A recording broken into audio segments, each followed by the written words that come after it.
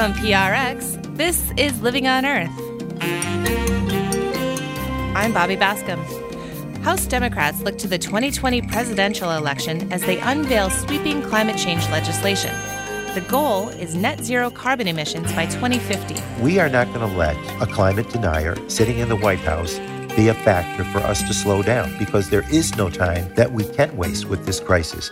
We have used this time to build a package, and when there is acceptance in the executive branch, we'll be able to roll forward. Also, as the planet heats up, the wine-producing regions of the world are beginning to shift. Roughly speaking, cooler regions growing wine grapes now are the winners, hotter regions are the losers, but it really depends on what places choose to do. So France, for example, where many of the most famous varieties come from, sees balanced losses and gains. That and more this week on Living on Earth. Stick around.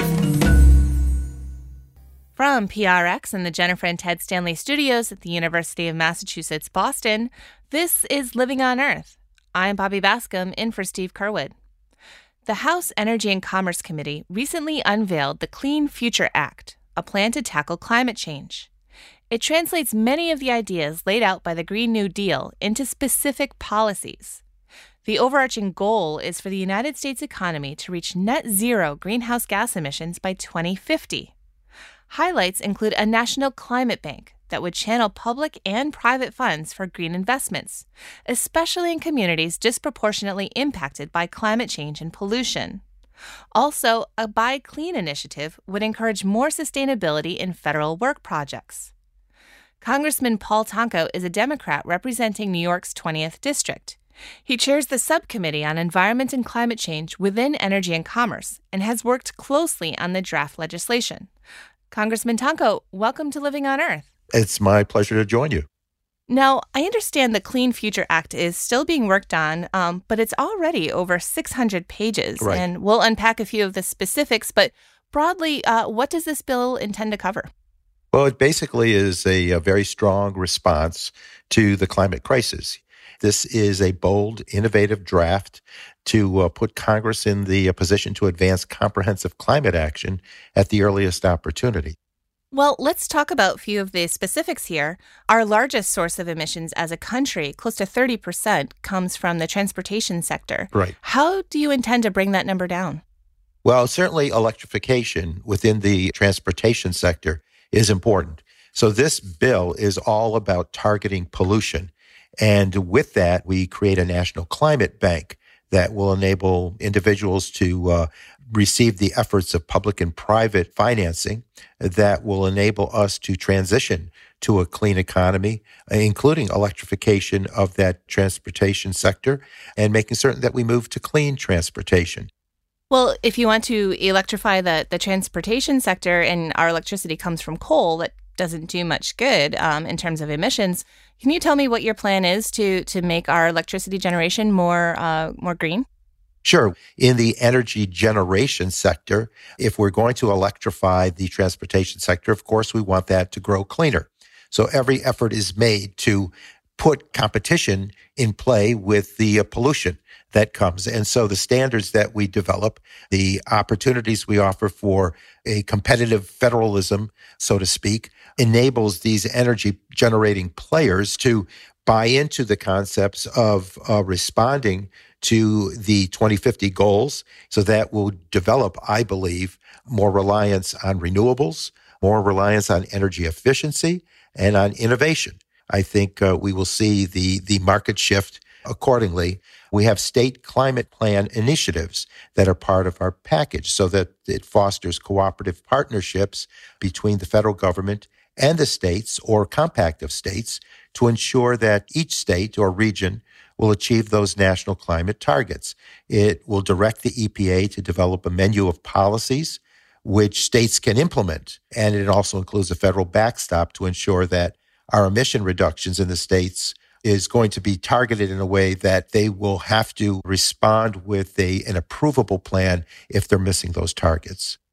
Now, it seems that whenever this idea of reining in emissions comes up, there's always a knee-jerk reaction from some to say, oh, no, we can't do that. It's going to destroy our economy. How do you respond to that sentiment, and what provisions do you have here to soften the blow for businesses and industries that might be impacted? Right. There will be targeted assistance that we can provide with our policies. I would also argue that there will be many, many jobs created not yet on the radar screen that will enable the economy to grow. And certainly the investment in technology and innovation in research is important.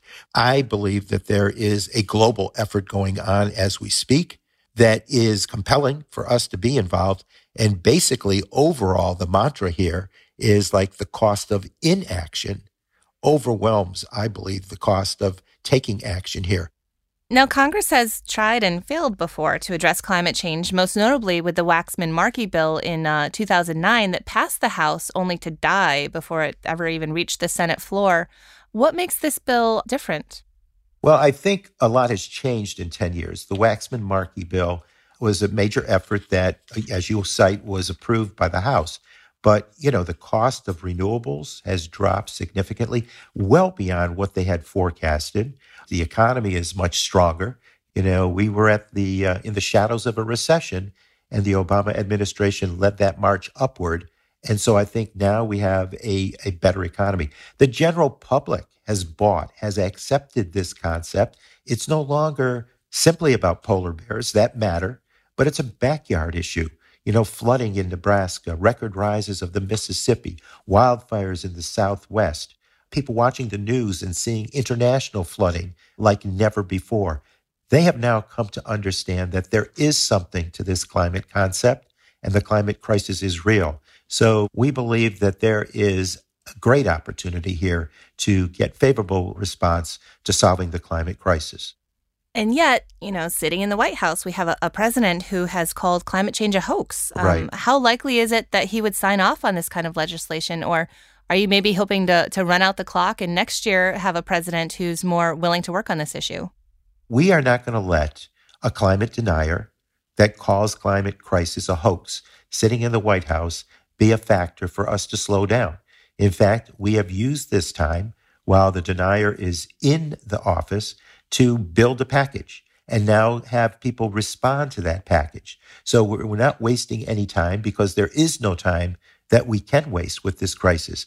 And when there is acceptance in the executive branch, we'll be able to roll forward. And what kind of reception are you receiving from your Republican colleagues? Well, people are looking at the bill. It's new, it's thick and bulky and voluminous.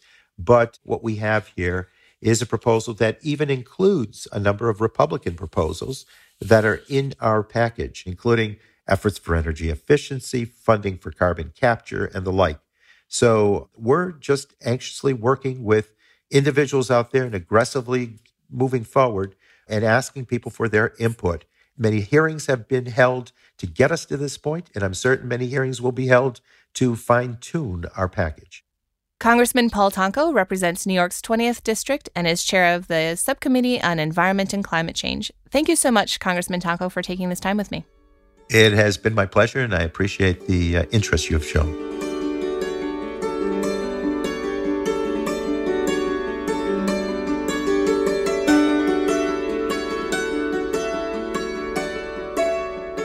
It's time for a trip now beyond the headlines with Peter Dykstra. Peter is an editor with Environmental Health News, that's ehn.org, and dailyclimate.org. Hey there, Peter.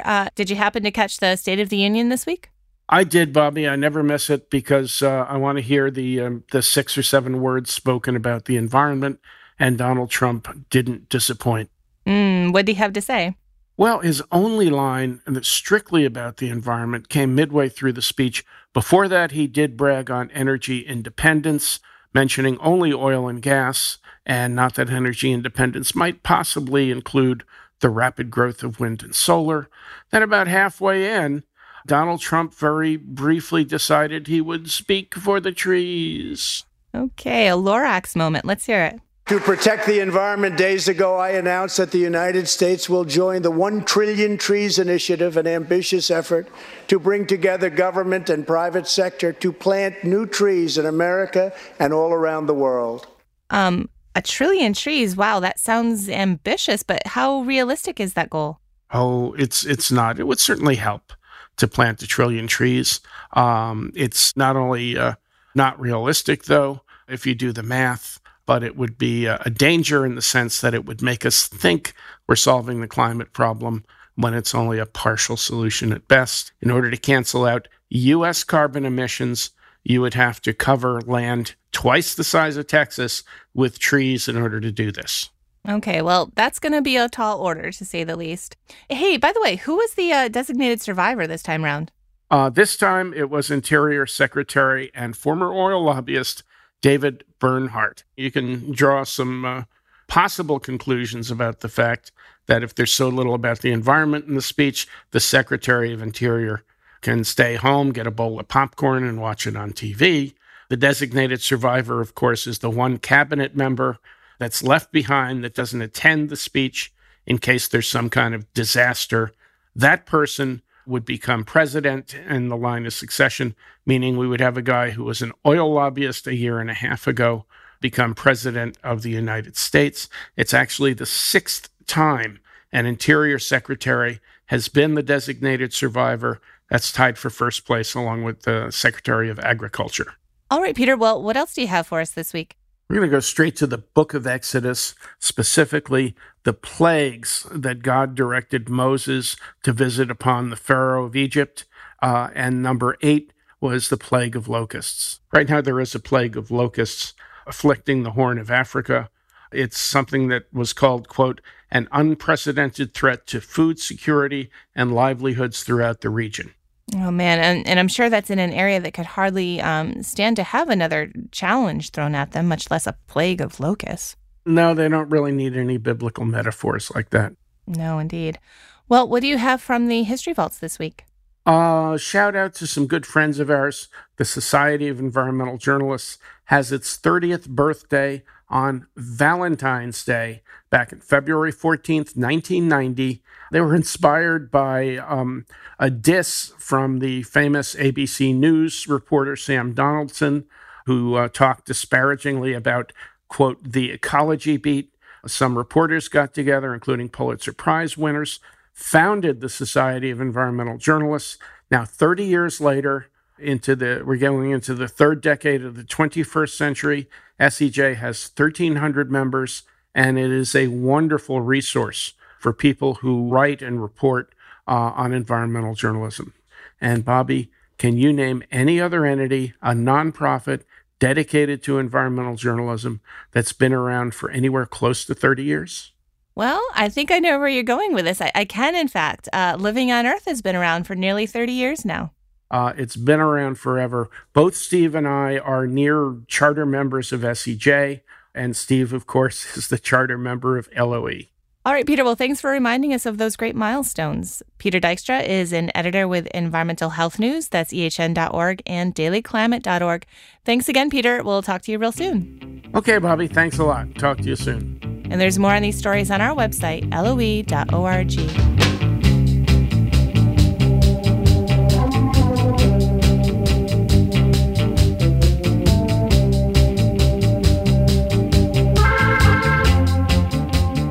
Coming up, rain helps put out wildfires, but it can lead to disaster for nearby waterways. That's just ahead here on Living on Earth. If you like what you hear on Living on Earth, please join us with a gift of $5 or more. Just go to loe.org and click on Donate at the top of the page. And thank you.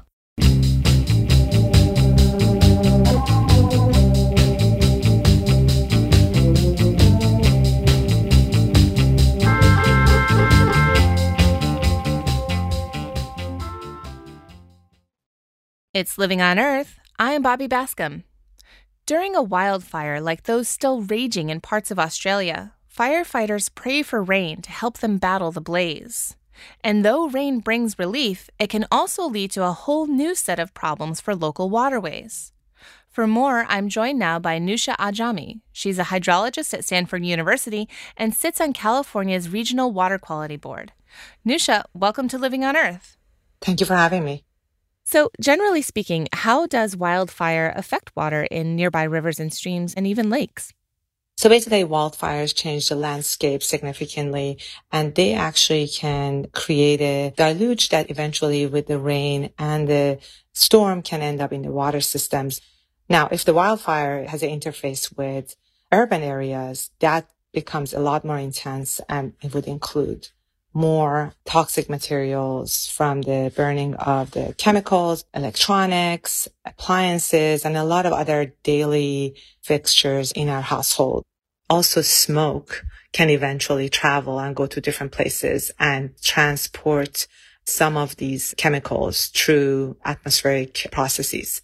So some of these impacts can go beyond the region that has been experiencing fire. And you talked a bit about urban areas and the things that could wash off into rivers there, but what about, in a more wild area? Yeah, so those are more natural material that get burned, right? Trees, bushes, and it doesn't necessarily create chemical pollution in our water systems. However, it still can impact the waters by creating a smoke smell in the water or actually sediment that needs to be cleaned up. So it's slightly different, but they both can impact the water quality.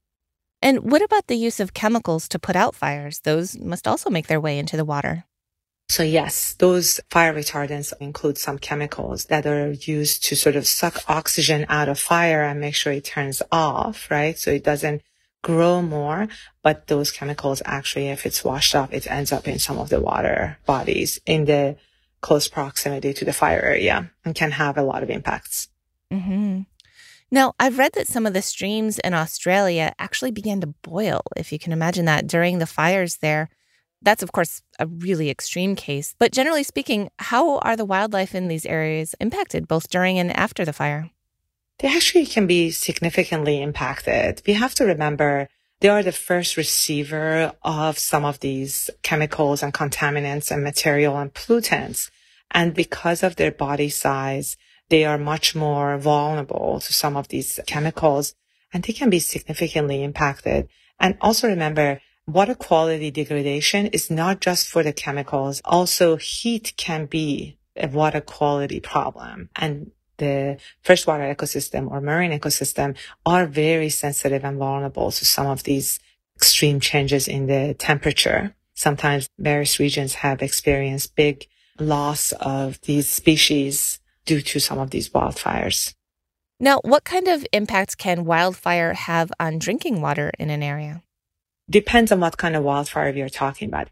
If the wildfires are happening in the rural area or in the forest area or an area that's not necessarily interfacing with human urban areas, they can impact the amount of sediment in the water or the smell of the water. When we are talking about the urban areas, sort of being part of these fires, and if you have this whole urban wildland interface being burned, then we can have some metals or other chemicals that we use in our daily lives ending up in the water that needs to be cleaned up and handled or managed differently. After a wildfire that burns hundreds or thousands of acres, how in the world can you clean that up? So, for example, when we had the fire in Northern California a couple of years ago, the Army Corps of Engineers, in collaboration with the Regional Water Board and a few other entities, set up a coordinated effort, and they all went and cleaned up some of the sediment and sort of sandbagged some of the burnt areas. And that was very helpful to make sure some of these material doesn't end up in the water systems. And one other thing I have to actually mention is these fires can also increase the possibility of erosion, especially when it's in the wildland. We experienced that in California in the Santa Barbara area because there was some fire that burned some of the wildland and the urban areas. And then afterwards, we had an intense raining season, which caused some landslides due to the loss of species that help to keep these soils together. So that can also be one of the side effects of these fires.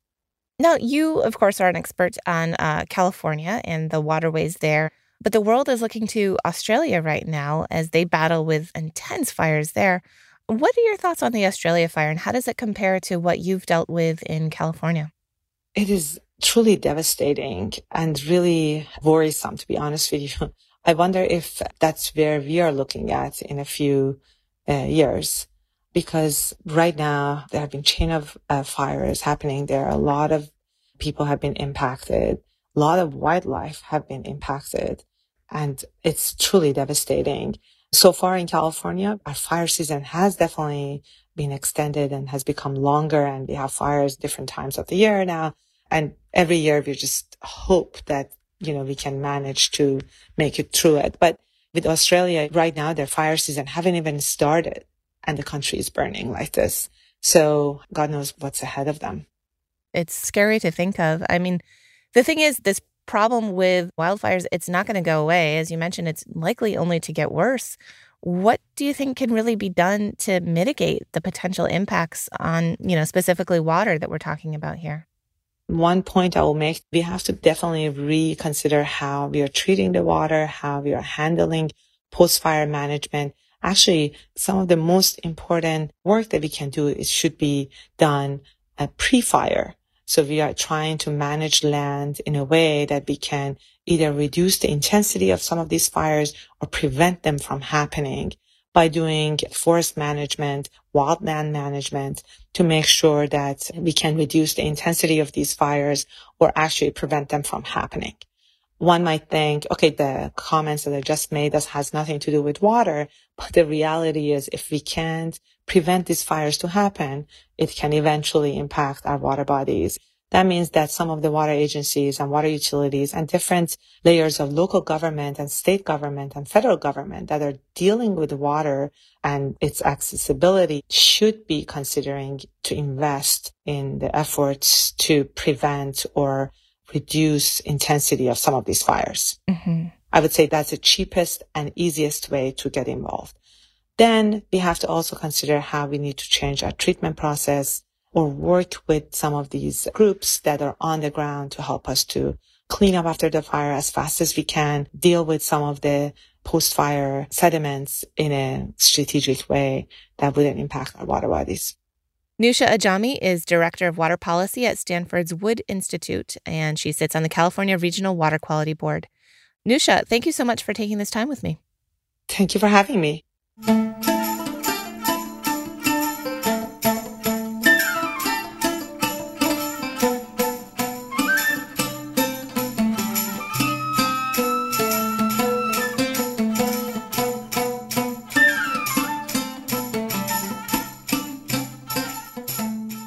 The fires in Australia have so far burned an area nearly the size of West Virginia. The bushfires have burned through dry habitats home to many of Australia's most iconic species, like koala, kangaroos, and wallabies. They've even burned the more humid eucalyptus forests, home to the lyrebird, the leadbeater possum, and the great glider, an animal so adorable it's been nicknamed a flying teddy bear. Some of these humid forests aren't naturally equipped to deal with frequent fires and are struggling to grow back on their own. But humans are helping to give them a shot at recovery. Owen Bassett is Director of Forest Solutions, which is helping the government reseed forests in Victoria and New South Wales. He joins me from Melbourne, Victoria. Owen, welcome to Living on Earth. Thank you for having me. It's a pleasure. So please describe the forests where you work. What do they look like and what does it feel like to be there? Yeah, the forests that I work in are tall mountain forests. They're known as ash forest. I suppose in terms of stature, they're similar to your California redwoods. So they're very tall, very large trees and sort of a wet forest. So you might think that a lot of Australia is covered in dry forest. Most of it is, of course, and most of it is arid. But along this southeast corner, we have beautiful wet forests that run up the Great Dividing Range, and they are gorgeous to be in. They're cool, they're damp, full of great native wildlife. Yeah, just beautiful to be in and visit. Yeah. Wow, it sounds amazing. What kinds of animals live in the forest there?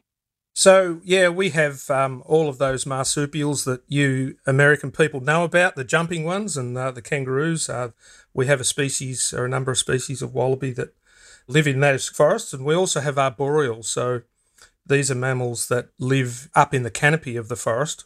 And then we have this magnificent songster. I don't know if you've heard of the superb lyrebird.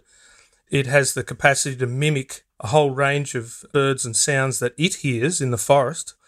And it's an absolute joy to listen to them. So these forests are sort of like a cathedral to be in. And so sounds like the lyrebird, they just resonate.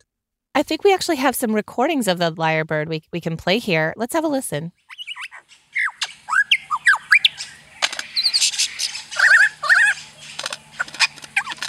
They do have the ability to imitate the shutter sound of cameras.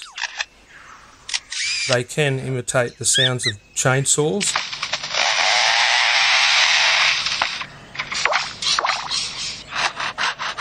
Of dogs barking, all sorts of things like that. But the main repertoire is the full suite of other birds that are and animal sounds that are in the forest. They're quite talented, if you like. So you mentioned that this is a very wet forest. Why is it burning now, and how common is that? Yeah, look, it's unfortunately very common at the moment, but it's not common in terms of the forest's, I suppose, geological history, if you like. All eucalypts have evolved with fire. So fire is part of the environment here in Australia, a little bit like your California. But the thing is that, we do have a changing climate here at the moment, a drying climate. And we're currently caught in this real cycle of droughts, okay? So in southeast Australia, we had this mammoth drought. We refer to it as the millennial drought. It went for 12 years, from 1997 to 2009. So what that left was this huge legacy of soil moisture deficit. And then we've had a sequence of small droughts since that time, and we're currently in one at the moment. And the problem with the millennial drought and the legacy it's left is that every other small drought that comes along has this sort of disproportionate impact. And this year we have never measured drought index so high. That is why these forests are burning, and in the last 20 years, these forests have burnt on average every 4 years. And because those fires that interval is so short, the species just can't catch up. The species needs at least 20 years to be able to then reproduce because young trees don't flower. And so these 4-year intervals are just too quick. And where you get these fires overlapping, then the species is in big trouble. And we're experiencing that now in Australia, is forests that are at the stage of population collapse. Classically, it occurs in species like alpine ash and mountain ash that require much longer periods of fire intervals to survive. So it sounds like if there was no intervention, these forests would likely turn into some different type of ecosystem altogether, maybe savanna or grassland or something like that. But yeah, you and your group, you're intervening. And can you talk about that? What are you guys doing exactly? Yeah, look, so because these species are obligate seeders, if we have enough seed and we have the means to spread that seed where the forest is going to experience population collapse, then we can intervene, lay seed on the ground or sow seed on the ground, and these forests will return. But it's easier said than done. So we have to collect the seed, we have to distribute the seed, and that's a mammoth operation, yeah. And how does that work? How do you collect them? So for the last 26 years, I've been monitoring the flowering of these species. So mountain ash, for example, is the tallest flowering plant in the world. And every year I go up in a light aircraft and I actually map the distribution of the flowering. So once it's flowered and we know where it is in the landscape, 1 year later we can expect that there'll be seed there. And so at that point we send climb teams in and they climb these tall 80-metre trees and they delimb we keep the tree alive, we just delimb maybe a third of the branches that are on that tree and we keep the tree healthy, we keep the growing tip in place. And so we take just a section of that crown out, and from that we can pick the seed pods, if you like. They're sent away and the seed's extracted from that fruit or those pods. The seed looks a little bit like coarse pepper, so tiny seeds. The seeds are not big, and it's extraordinary to think that such a tall tree, something akin to your Californian redwoods, comes from this tiny, tiny piece of cracked pepper size seed. Yeah. Nature is amazing that way, huh? And so how many pounds of seed or maybe kilos of seed are you getting? And then how do you distribute them? Yeah, so we need about 1 kilogram of seed for every hectare. That's about 1 pound per acre. We distribute these using helicopters, and so the seed is put in a hopper inside the helicopter and the seed is spun out the bottom of the helicopter. And so you get this picture like as the helicopter's going along, the swathe of seed is only 20 metres wide, 60 feet. So it's not very wide at all. And so you get this picture in this huge expanse of burnt landscape, you get this picture of the helicopter having to go up and back, up and back, up and back many, many times to cover that huge amount of area. Because I'm actually expecting up to 10,000 hectares. So that's like 25,000 acres or something. So it's a massive operation. And so how long have you been doing this type of regeneration with helicopters, distributing the seed in this way? Yeah, since we started that, I mentioned earlier that we've had fires on average frequency every 4 years. So since 2003, we've been having to aerially sow seed across large areas to recover forests that are in danger of imminent population collapse. Just last year, we had to do this operation. From all those earlier fires, we have all this young regrowth. So that's burnt again. All that young regrowth is burnt again. So we're even asking the question, should we keep sowing seed? Because we're re-sowing sites now that burnt like 4 or 5 years ago. And we've always struggled with having enough seed. And this year, that's probably our major challenge, is insufficient seed to sow this huge area that we're expecting to have to sow. Yeah, I understand that you also have a seed bank that you're working on. Can you tell me about that? Yeah, so the concept of a seed bank is one that, you put some seed away for a rainy day. We needed 10 tonnes of seed this year. At the moment, we might have a third, maybe to a half of that. Wow. Now, I've been advocating for a seed bank for about 10 years, and the state government has only ever funded small seed collection operations that were emergency in nature, if you like. Okay, we've got a bushfire, we better go and get some seed. It's got to be very frustrating for you. Yeah, it's very frustrating. And but look, at this stage, we battle on. The question we really do, it sounds a bit corny, but do we want these forests for our grandchildren? And yes, I do. Yes, we do. That's the cry from Australia, is that we want to save these forests. We want these tall forests. We want our grandchildren to be able to walk under them. That's what drives us. That's the passion, if you like, to get these forests regenerated, yeah. Owen Bassett is the founder and director of Forest Solutions in Melbourne, Australia. Owen, thank you so much for all of your hard work and for taking the time to talk with me. Oh, thank you for having me. It's a pleasure. Yeah.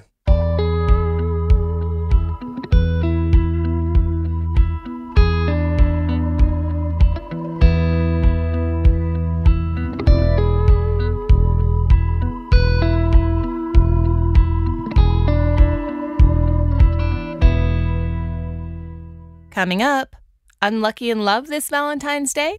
Try feeding your ex to a bear. Well, kind of. That's just ahead here on Living on Earth. This week's episode is brought to you by BetterHelp Online Counseling. BetterHelp connects you with a professional, licensed, and experienced therapist in a safe and private online setting. They have thousands of U.S. licensed therapists who specialize in everything from depression and anxiety to grief and trauma. These counselors are trained in a variety of topics, including LGBTQ issues and relationship or family conflicts. You can communicate with your BetterHelp therapist in whatever way works best for you, whether that's texting, chatting live, or having a phone or video call. Everything that you share is completely confidential, and you can request a new counselor at any time, free of charge. Hundreds of thousands of people have used BetterHelp to get the counseling that they need at a truly affordable cost. And Living on Earth listeners get 10% off your first month with the discount code EARTH. To try it today, go to betterhelp.com/earth. Just fill out a questionnaire to help them assess your needs and get matched with a counselor you'll love. That's betterhelp.com/earth. It's Living on Earth. I'm Bobby Bascom. Well, Punxsutawney Phil did not see his shadow this year, which foretells an early spring. But before the season slips away, Living on Earth commentator Cy Montgomery suggests we should stop and take a moment to appreciate the sights and sounds of winter. At no other time of the year are sounds so sharp. The scolding winter call of the chickadee, wind howling through oaks or whispering through pines, the clarion call of wind chimes, piercing as the cold itself. Hearing may be the richest sense.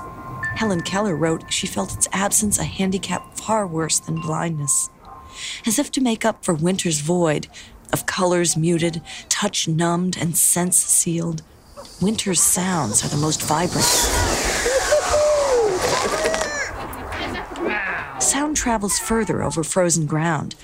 Frozen surfaces are rock hard, so they don't absorb sound, they reflect it. And when the atmosphere above is warmer than the ground, sound bounces back toward the ground. Winter's freeze is like having a sound reflector in the sky. Winter's bareness amplifies and clarifies its voices. Spring and summer are crowded with ambient noise. The sounds of birds and insects, the rustle of animals in the woods, the whisper of grasses and leaves, not to mention the hubbub of so many people and their machines. In summer, leaves absorb sound, especially the higher frequencies. But now, the trees are bare. Summertime's murmurs are hushed. And snow is covered with a hard ice crust. Sound slices through the air, stark, clear, pure. So this is the best time of year, I think, to go somewhere secluded just to listen. Listen for the voice of the wind. The ancients said that Boreas, the north wind, loved a nymph who was changed into a pine tree. Boreas still rages and howls through oaks and maples and beech, but his voice is quite different when he speaks to his love. Listen to the voices of the trees. They creak like rusty hinges as they sway in the wind. Sometimes trees will even pop loudly. It can sound like fireworks, their wood expanding and contracting during sudden changes in temperature. Listen to the voice of the ice. On a lake, sometimes, you can hear the ice squeak or crack or even boom. Even safe solid ice will make a cracking sound as it expands, scary to an ice skater. But if you're walking in the woods, the booming of a lake is like music. And remember, in winter, that one of the greatest rewards of listening can be silence. Orchestras know this. At the end of a performance of Mozart's Fantasy in C minor, 1,000 ears strain for the last note. Silences are different in winter, too. This is not the soft, glowing stillness of pre-spring or the absorbing quiet of swimming underwater. No, winter's silence, like it sounds, is piercing, clear and cleansing, like a shooting star, well worth seeking and savoring.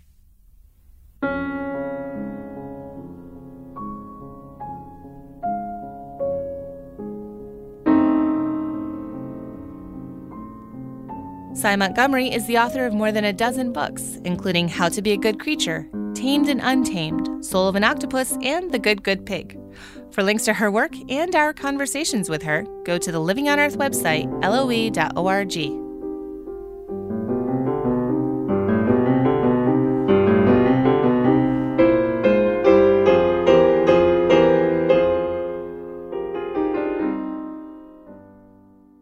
Well, Valentine's Day is just around the corner, and for some that might mean a cozy table for two at a nice restaurant and a favorite bottle of wine.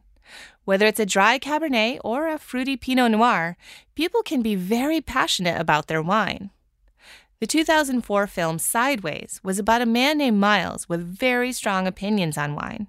Here, a friend is talking to Miles about how to behave as they head in on a double date. If they want to drink Merlot, we're drinking Merlot. No, if anybody orders Merlot, I'm leaving. I am not drinking any Merlot! Okay, relax, Miles. Jesus, no Merlot.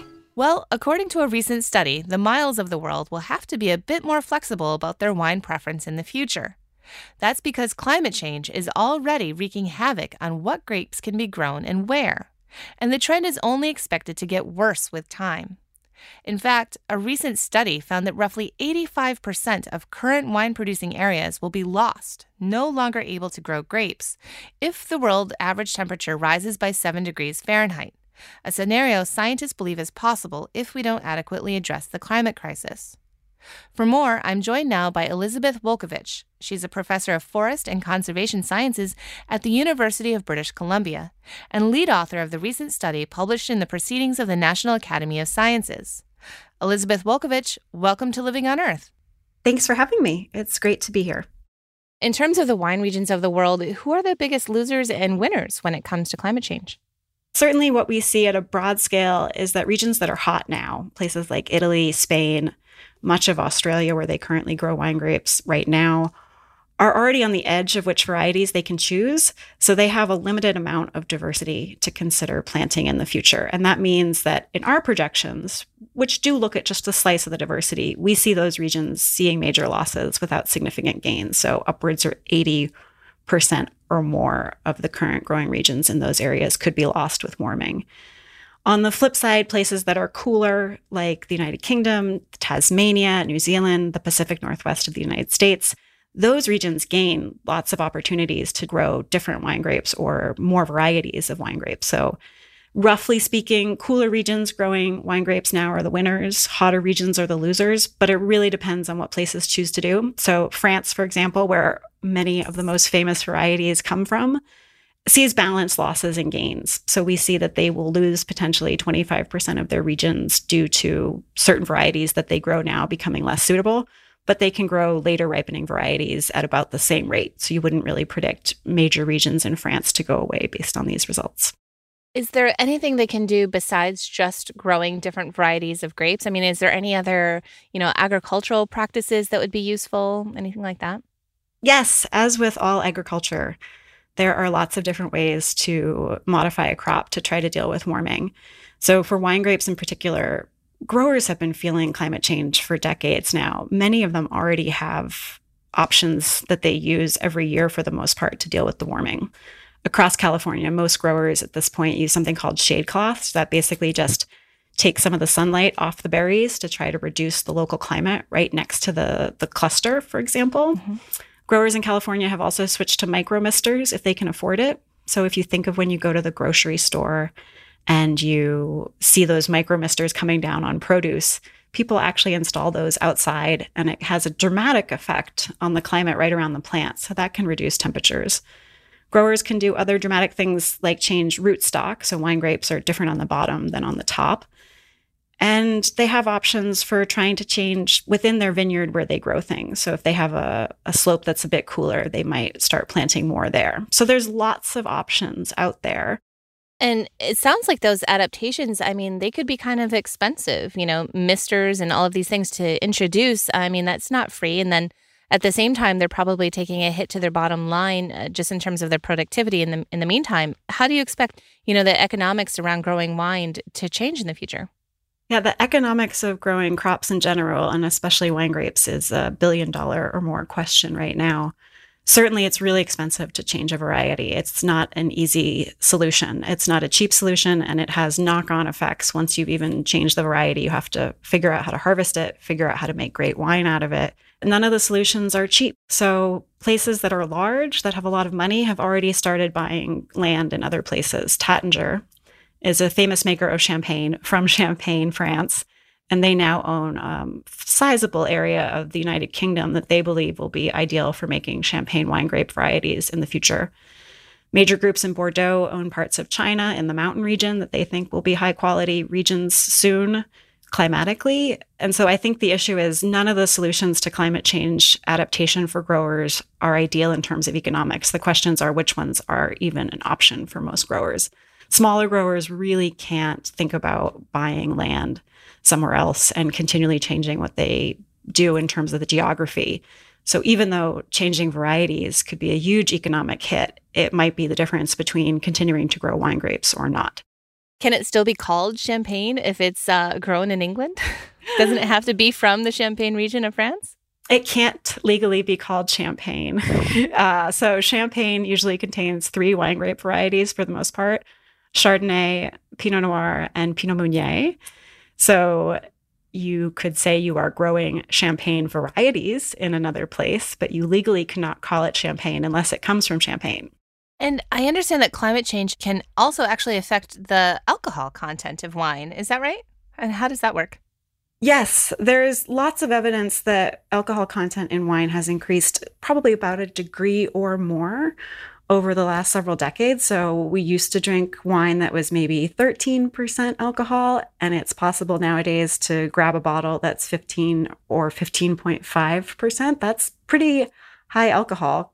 With higher temperatures, growers are harvesting earlier. When you harvest earlier, you basically have to harvest at a higher sugar content. And that's just the functional way the berry works. Hotter temperatures, more sugar. That sugar goes into the juice, and that juice becomes higher alcohol. It's a simple process. And the higher alcohol is actually to the level where lots of growers are looking into de-alcoholization processes. Wow. So these can be complicated things where you run the grape juice through a machine to try to get some of the alcohol out. Or I've even heard of growers adding water or trying to do other manipulations to bring the alcohol content down. So it's definitely something that growers around the world are seeing and they're concerned about because they know at some point consumers don't want super high alcohol wine. It's harder to make a good high quality wine when it's that high in alcohol. And certainly changing varieties is a way to get the alcohol down, and growers know that. So the higher alcohol content comes from keeping the variety you're growing in a certain region there and having to harvest it earlier because it's gotten hotter. But if you shift to a later ripening, more heat tolerant variety, it's going to ripen towards the end of the season and it'll have a more natural sugar level that's much more appropriate to what we think of for wine sugar levels. As a consumer of wine, what can you do about this? I mean, it seems like an overwhelming problem. So as a consumer of wine, I think you have sort of immediate things you can do about how you purchase wine, and then the much bigger issue of how much warming are we contributing to as a globe. So at the very local scale, depending on where you live, if you know the winemaker or the growers in your area, you can talk to them about how much warming they've experienced and what they're considering. Growers are often afraid to talk about how much warming they know they have in their vineyard and how they're adapting to it already, because terroir, this important term that describes the wine growing region, its soil, its climate, its slope, all these things really come back to climate. And so they know if they admit that their climate is changing, they're saying their terroir is changing, and they're nervous to say that.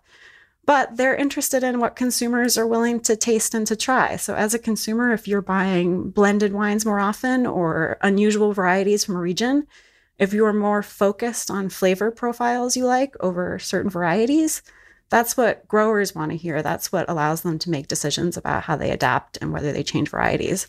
But I will say our research really shows that the biggest impact we can have on wine growing regions and wines we love is by limiting further warming.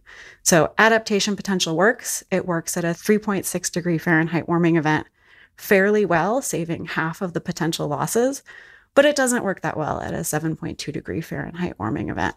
We end up losing well over half the current wine growing regions, even if growers make this huge adaptation choice to rapidly change varieties. And I should say at that 7.2 degree warming event, which is what we're more or less headed towards by the end of the century, growers have to keep changing. So they don't just change varieties once in our models. They change every 30 or so years to new varieties. So it's a constant cost burden for them.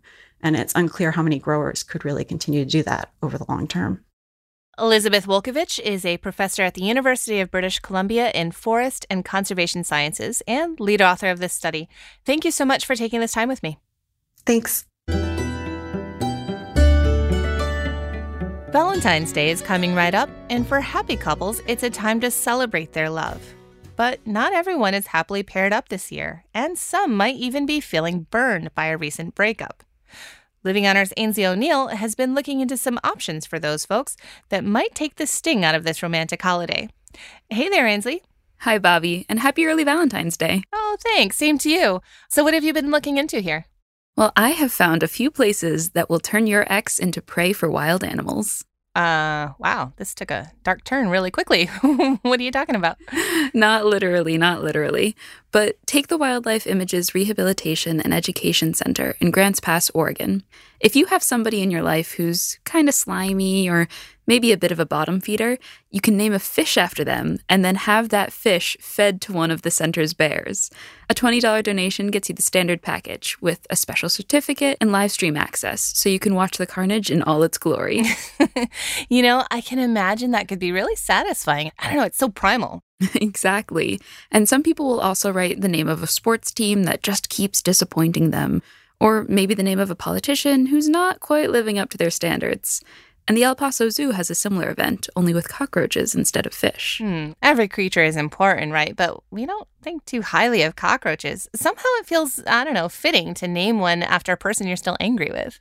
Yeah, I feel like seeing a meerkat or a hornbill chow down on a cockroach named after your ex-boyfriend has got to be pretty cathartic. And the El Paso Zoo then live streams the feedings for Valentine's Day and the next few days, so you can enjoy that catharsis for a while. All right. Well, what if you want to support something like this, but you don't have anybody you're angry with at Valentine's Day? Oh, then the Bronx Zoo is the thing for you. Their tagline is, "Roaches are forever." Yeah, they are. It's perhaps the most romantic way of thinking about an insect known for being a pest that just won't die. This time, your donation will name one of the zoo's Madagascar hissing cockroaches after your loved one. And you can get some roach-themed goodies as well, like socks or a candle that may or may not be roach-scented. Yeah, I don't think I want a roach-scented candle, but, Ainsley, I don't want to pry, but do you have anybody in your life that you might want to name a fish or a roach after? Well, I shouldn't name names, but I can definitely think of a few people in my life who I wouldn't mind metaphorically feeding to a bear. All right, Ainsley. Well, thanks for that report. Sure thing, Bobby. That's Living on Earth's Ainsley O'Neill. And for links about turning your ex into a cockroach or a fish, go to the Living on Earth website, loe.org.